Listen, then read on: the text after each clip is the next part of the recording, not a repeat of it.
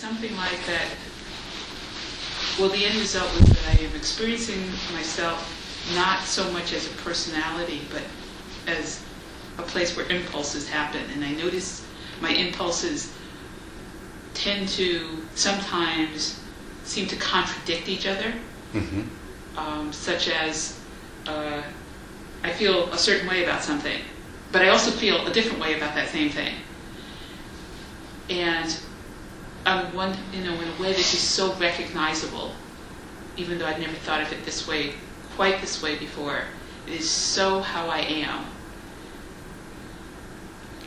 And in some ways it's a little terrifying, and in some ways it's like, yeah, so what else is new? What's the problem? I've always been this way. And it seems like something that I have thought shows there's something wrong with me. That, somebody says, what's your favorite color? You're supposed to have one. You're supposed to say green or blue. And I've always been like, it's green. But then the next person will ask me, it's brown. And it seems like that's supposed to be a problem, that I'm supposed to be consistent. And I was seeing all this week that, well, but I'm not consistent. And,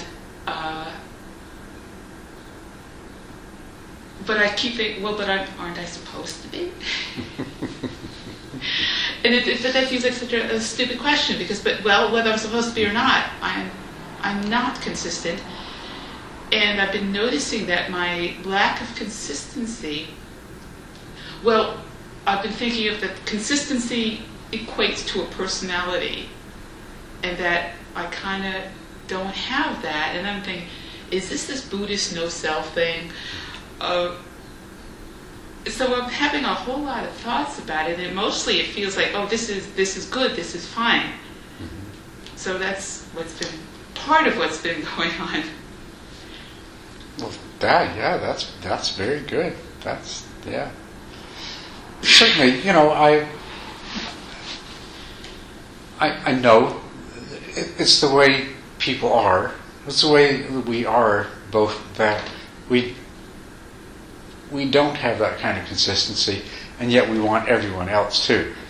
We want each other person to have a favorite color, because it sort of simplifies them. Person A likes green, and person B, their favorite color is brown. So this is all part of the whole process of we create an idea in our mind of who person A is and who person B is. And of course that's also what we're doing for ourselves in our own mind is we have a sense of being a self, and so we feel like that self should have pretty clear-cut set of identifiable characteristics, and sometimes we push that and we find, and then we really discover it's not true, Yeah. Yeah, because the personality, it's a construct, but it's more than just that it's a construct. It's a dynamic, constantly changing construct. Yeah. And not just your favorite color is probably situational dependent, mood dependent. It depends on a variety of things. And if you're talking about favorite color in terms of painting the outside of a house, it's probably a quite different thing than favorite color in terms of a shirt. Yeah. Right. So and of course depends on the time of the year and all kinds of other things that affect that. So the idea, the notion that we would have that kind of consistency isn't realistic.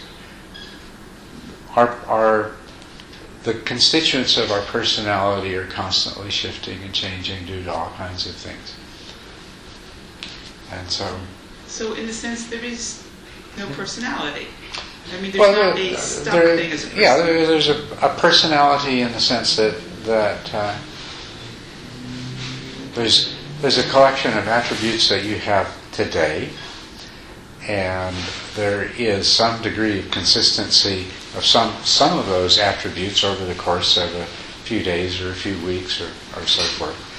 but whether it's longer or shorter, still every one of these is it's a construct, and it's a dynamically changing construct, and it's subject to being radically altered at any moment by some new causal force that becomes a part of the equation. Good evening. So yeah, exactly. The whole idea of this is, and that's what the no self or anatta, atman, the atman that's being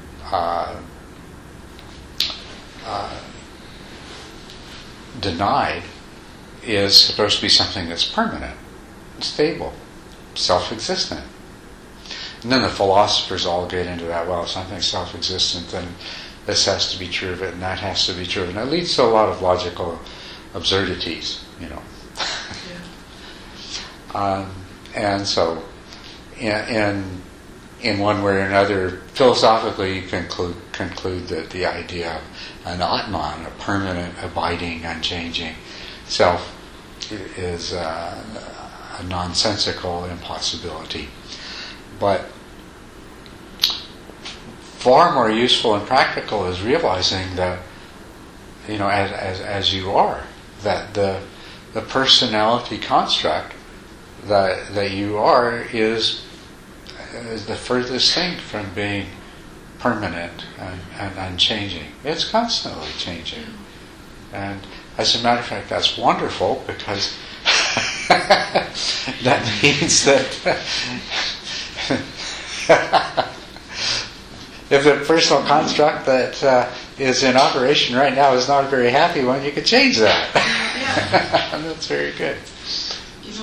There's something else that I was experiencing pretty much concurrently, but sort of in a different realm, which is that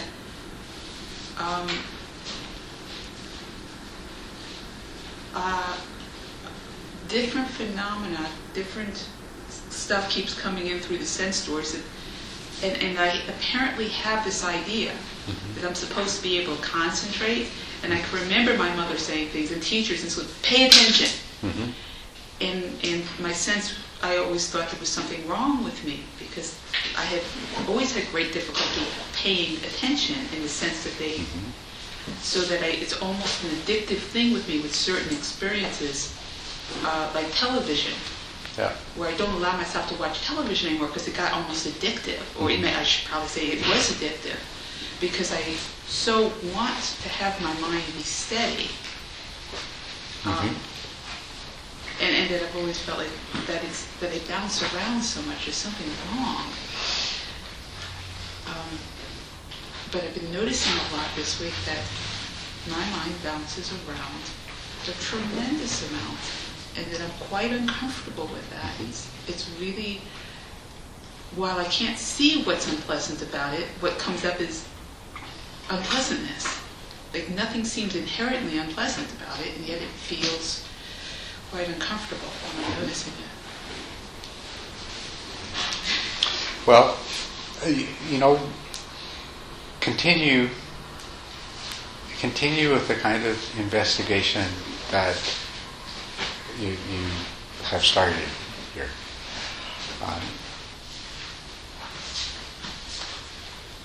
You're looking at the personality as a construct, and you need to understand the mind. You see, what was happening before is you were looking at the personality, that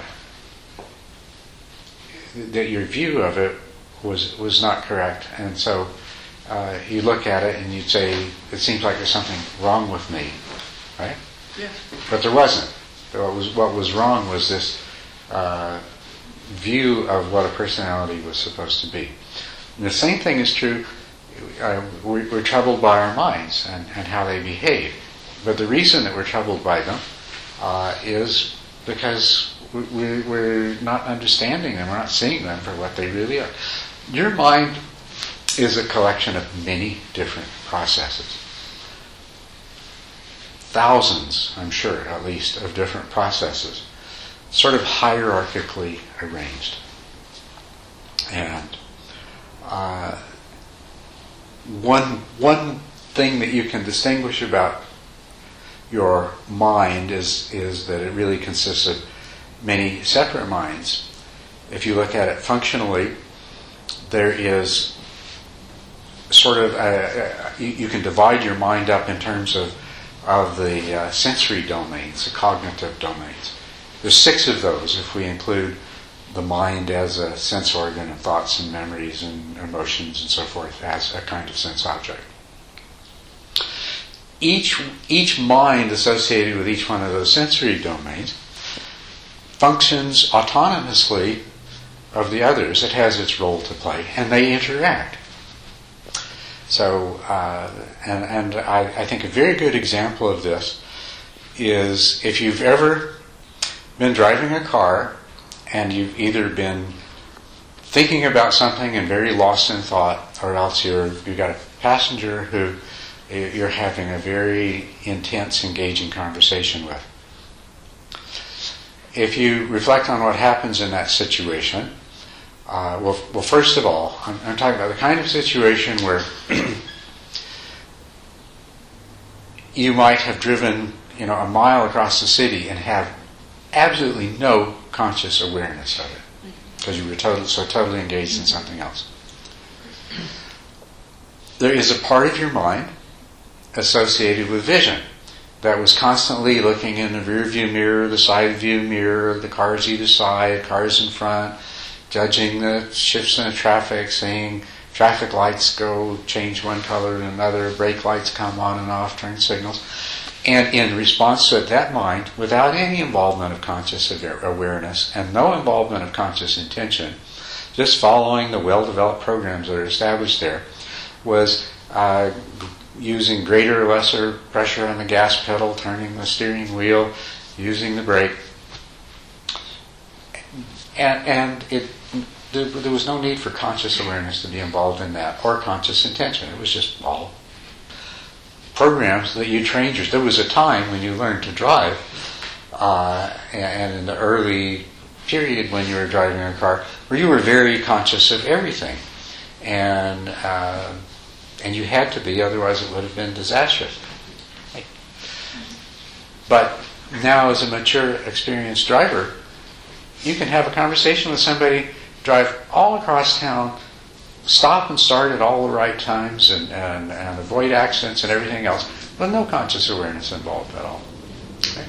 In addition to that, every time you increased or decreased your speed, or you turned a corner or anything like that, there was another area that your body sensations detected how rapidly you were accelerating or decelerating or turning and so forth, and adjusted the amount you were turning the steering wheel or the pressure on the brake or the gas or so forth to make it appropriate. So in essence, you see what I'm saying? We have we can identify in that situation 3 separate minds. One is this thinking, talking mind, is hearing this conversation, hearing what your friend says, and thinking about your response and saying it and everything.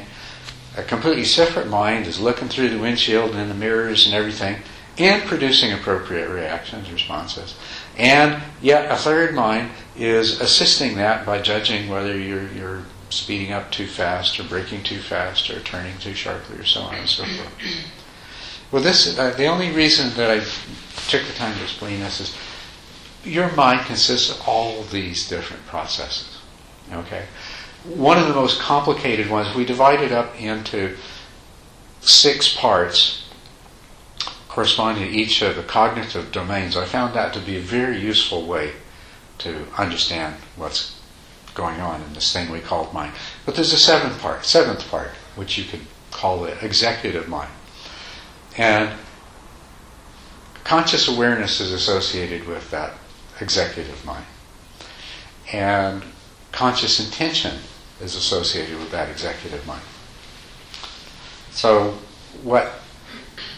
whenever something, if you were doing this driving across and something unusual happened, a child ran out on the street or something, you would immediately become fully conscious of it, right? Mm-hmm. So it means that visual mind that is doing everything automatically can immediately demand conscious awareness when it's needed.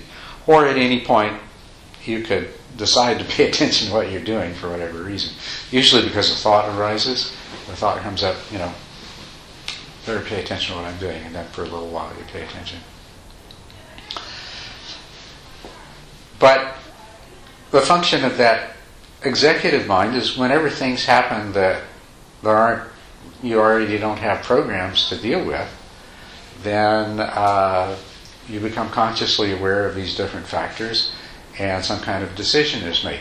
But it's not like this executive mind has, all it has to go on is what these other mental processes deliver to it, based on memory and judgment and past experience and things you've been told or heard or read or everything else like that. So that's where it makes its decision. Well, as you go through your day, conscious awareness, this function of the what I'm calling the executive mind, the decision-making mind, its job is to look after all those things that can't be taken care of automatically. Those things that are important, valuable, dangerous, whatever, right? And so it's normal during the day for your attention to move all over the place. Sometimes your attention is on things you're seeing, and sometimes it's on things you're hearing, and sometimes it's on thoughts arising, sometimes it's on your emotional state, sometimes it's feelings in your body, pain here and there. It's sort of always looking around, checking to see if there's anything more important than whatever it's currently looking at that it should pay attention to, that needs to be dealt with. And that's really important. You couldn't survive. The idea of an absent-minded professor who burns a house down because he leaves the tea kettle on and walks into the wall because he's not paying attention. We can't afford to be absent-minded. So we have a mental process, a mental function that normally moves our attention around all over the place, checking to see, whatever, if there's something else more important that should be attended to.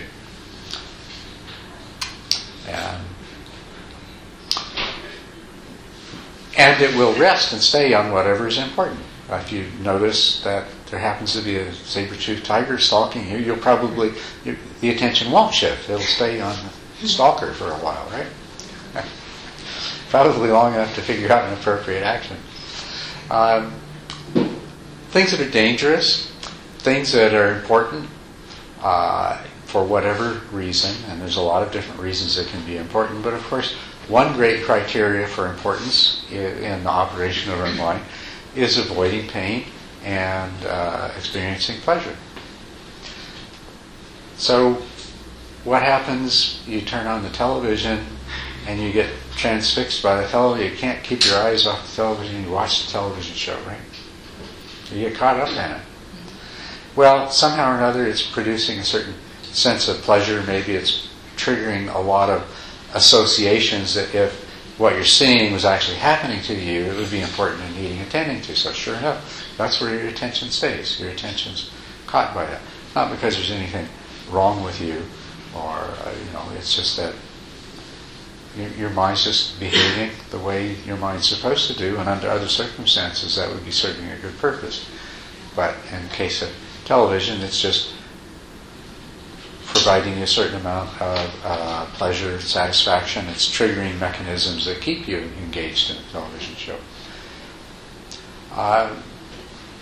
We pay attention to those things that are likely to, that cause pleasure, satisfaction, or are likely to provide benefits for us. And we pay attention for longer periods of time to things that are potentially troublesome or dangerous, harmful, pain-producing, and so forth. When you sit down to meditate, your mind's going to do all the same thing. Okay, let's watch the sensations of breath. So, oh yeah, that's interesting. But now we've done that. Let's go check. Might be something else. Your mind naturally goes around. Well, you can train your mind not to do that within this context. You get up from meditating, and once again, your mind keeps checking around everything, so keeping track of what might need to be attended to. but you can train your mind so that every time you sit down, there's another mental process that you've cultivated which inhibits that mental process that normally drifts your attention all around. And that's what you're doing when you're sitting down to meditate. So we all start from the same place. And we have the same kinds of minds carrying out the same kinds of functions. And we have to make some profound alteration in the way your mind behaves. It involves some retraining. What's that sort of executive mind that I was talking about? That's where all the training happens. All the automatic processes in my first example of driving a car were the result of learning to drive when you were fully consciously engaged with it. And as a matter of fact, everything that you do automatically has its roots in something that was originally done consciously and intentionally. So we can say, and that's why we can say, for example, if you manifest a personality tendency of becoming irritated and impatient, it has its roots in times when irritation and impatience as a possibility, sort of something that's innately in us, arose in situations, and we actually made a decision to indulge in that mental state, or it made us feel stronger or better or whatever. So we conditioned ourselves to do that, and so then we were like that more and more often. To become a caring person requires instances where you deliberately and consciously choose to be a caring person. And then you alter your mind so that you become a caring person. You become a meditator with good concentration, or you become a person who is a caring, compassionate person by consciously and deliberately conditioning your mind. And there's better ways to do it, better and more effective ways to do it, and there's less effective ways to do it. And talking about meditation, you sit down to practice and your mind does what it's supposed to do, in that there is a mental process whose job is to shift the attention around to make sure there's not something more important you should be attending to. And after 3 or 4 breaths, when that's not interesting anymore, that mental process starts shifting the attention around. Now, if you feel angry and annoyed that this has happened, it's not going to help very much. Because this mechanism, you're not going to quench the activity of a mental process that you were born with that has allowed you to survive throughout all the days of your life, by suppressing it in that way. Instead, what you do is you just keep bringing your attention back. And so what you're doing is retraining the mental process that has to do with moving attention, so that even though when it moves the attention around, it keeps bringing it back. So what you'll have then is the early meditator's experience of the mind, going here, there, but you keep bringing it back. But you try to use positive reinforcement of the new behavior rather than negative reinforcement of what's essentially a behavior that you can't and couldn't, even if you wanted to, stop. The same thing with whenever your mind finds something that does seem important, stays on it long enough, you completely forget the meditation object. Right? And then, having forgotten it, when your mind gets tired of whatever that thing is, by association, maybe that will trigger another thought, and it'll go to that and another one. So you'll experience forgetting and mind-wandering. Those processes, the mental processes that are causing that to occur, are really normal and healthy. All you want to do is to cultivate new processes that bring about a different result. So when you become aware that that you've forgotten the meditation object and your mind is wandering, you want to reinforce positively that awareness. And if you positively reinforce that, then it will happen more often and more easily. Then likewise, when you bring your attention back to the meditation object, every single time you bring your attention back to the meditation object, you're training a mental process to perform a task in a context of the situation of meditation. And it will eventually, when you've repeated it enough times, it will become completely automatic and you don't need any effort anymore. Same thing with that awareness that whenever the mind has moved away from the meditation object, that will become automatic and instantaneous until you'll become aware of it even before the mind moves away. So anyway, to go back to the point of, most of you weren't even here when I started this discussion, but when you look at your mind and you're baffled by its behavior and its seeming uncontrollability and its seemingly inner conflict, I want to do this, but I don't want to do it at the same time, and all these sorts of things. If you're looking at your mind as a single entity, it's not. It's many different processes, and with a lot of processes serving different purposes, some of them are obviously going to end up working in opposition to each other. So a lot of meditation is just bringing your mind into a unified state where all these different processes are working along on the same agenda. The other thing is, if you look at your mind as mind, then you're going to experience a lot of frustration because you don't have any control over your mind. As a matter of fact, the you that you would like to have control over your mind is an illusion. It doesn't even exist. There's these different parts of the mind.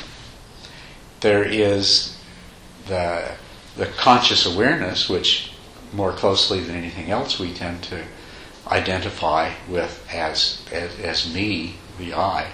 And then there is conscious intention that arises out of that, what I refer to as the executive mind. That part of your mind that it just takes the information and opinions of the other parts of the mind and makes decisions about them and says, okay, this is what we're going to do. And it's not like, even in that case, it's acting more like it's its own kind of automatic process. If the other parts of your mind give 90 votes for fried chicken and 10 votes for fresh asparagus, you'll order the fried chicken instead of the asparagus. And that's all.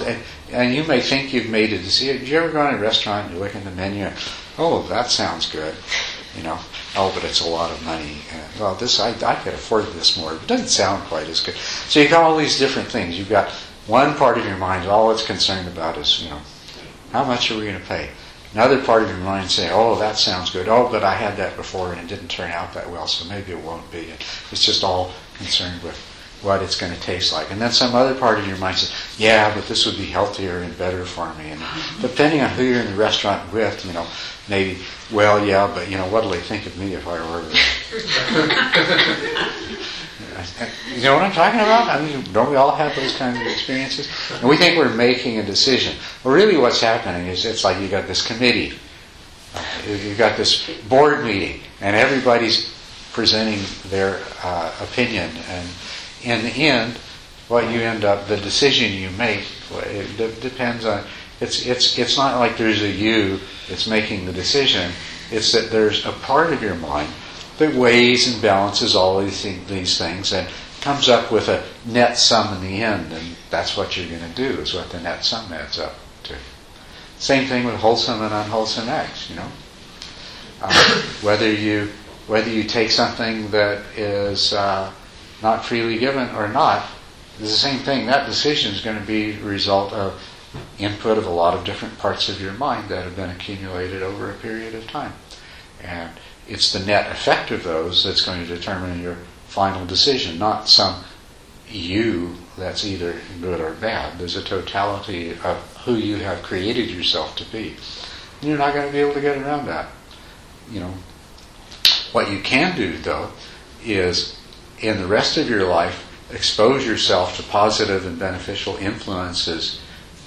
Be in the company of people who are of a virtuous and wholesome nature. And boy, will that ever have a big effect when you find yourself in a situation of making some kind of an ethical and moral decision. You will have loaded yourself up with a lot of really good positive influences, and all of those voices will have a say in terms of the end result.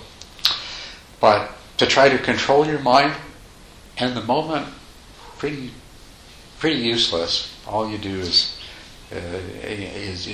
just create a frustration because it's not going to happen. And your mind has many parts to it, all of them interacting. So, good evening, everyone.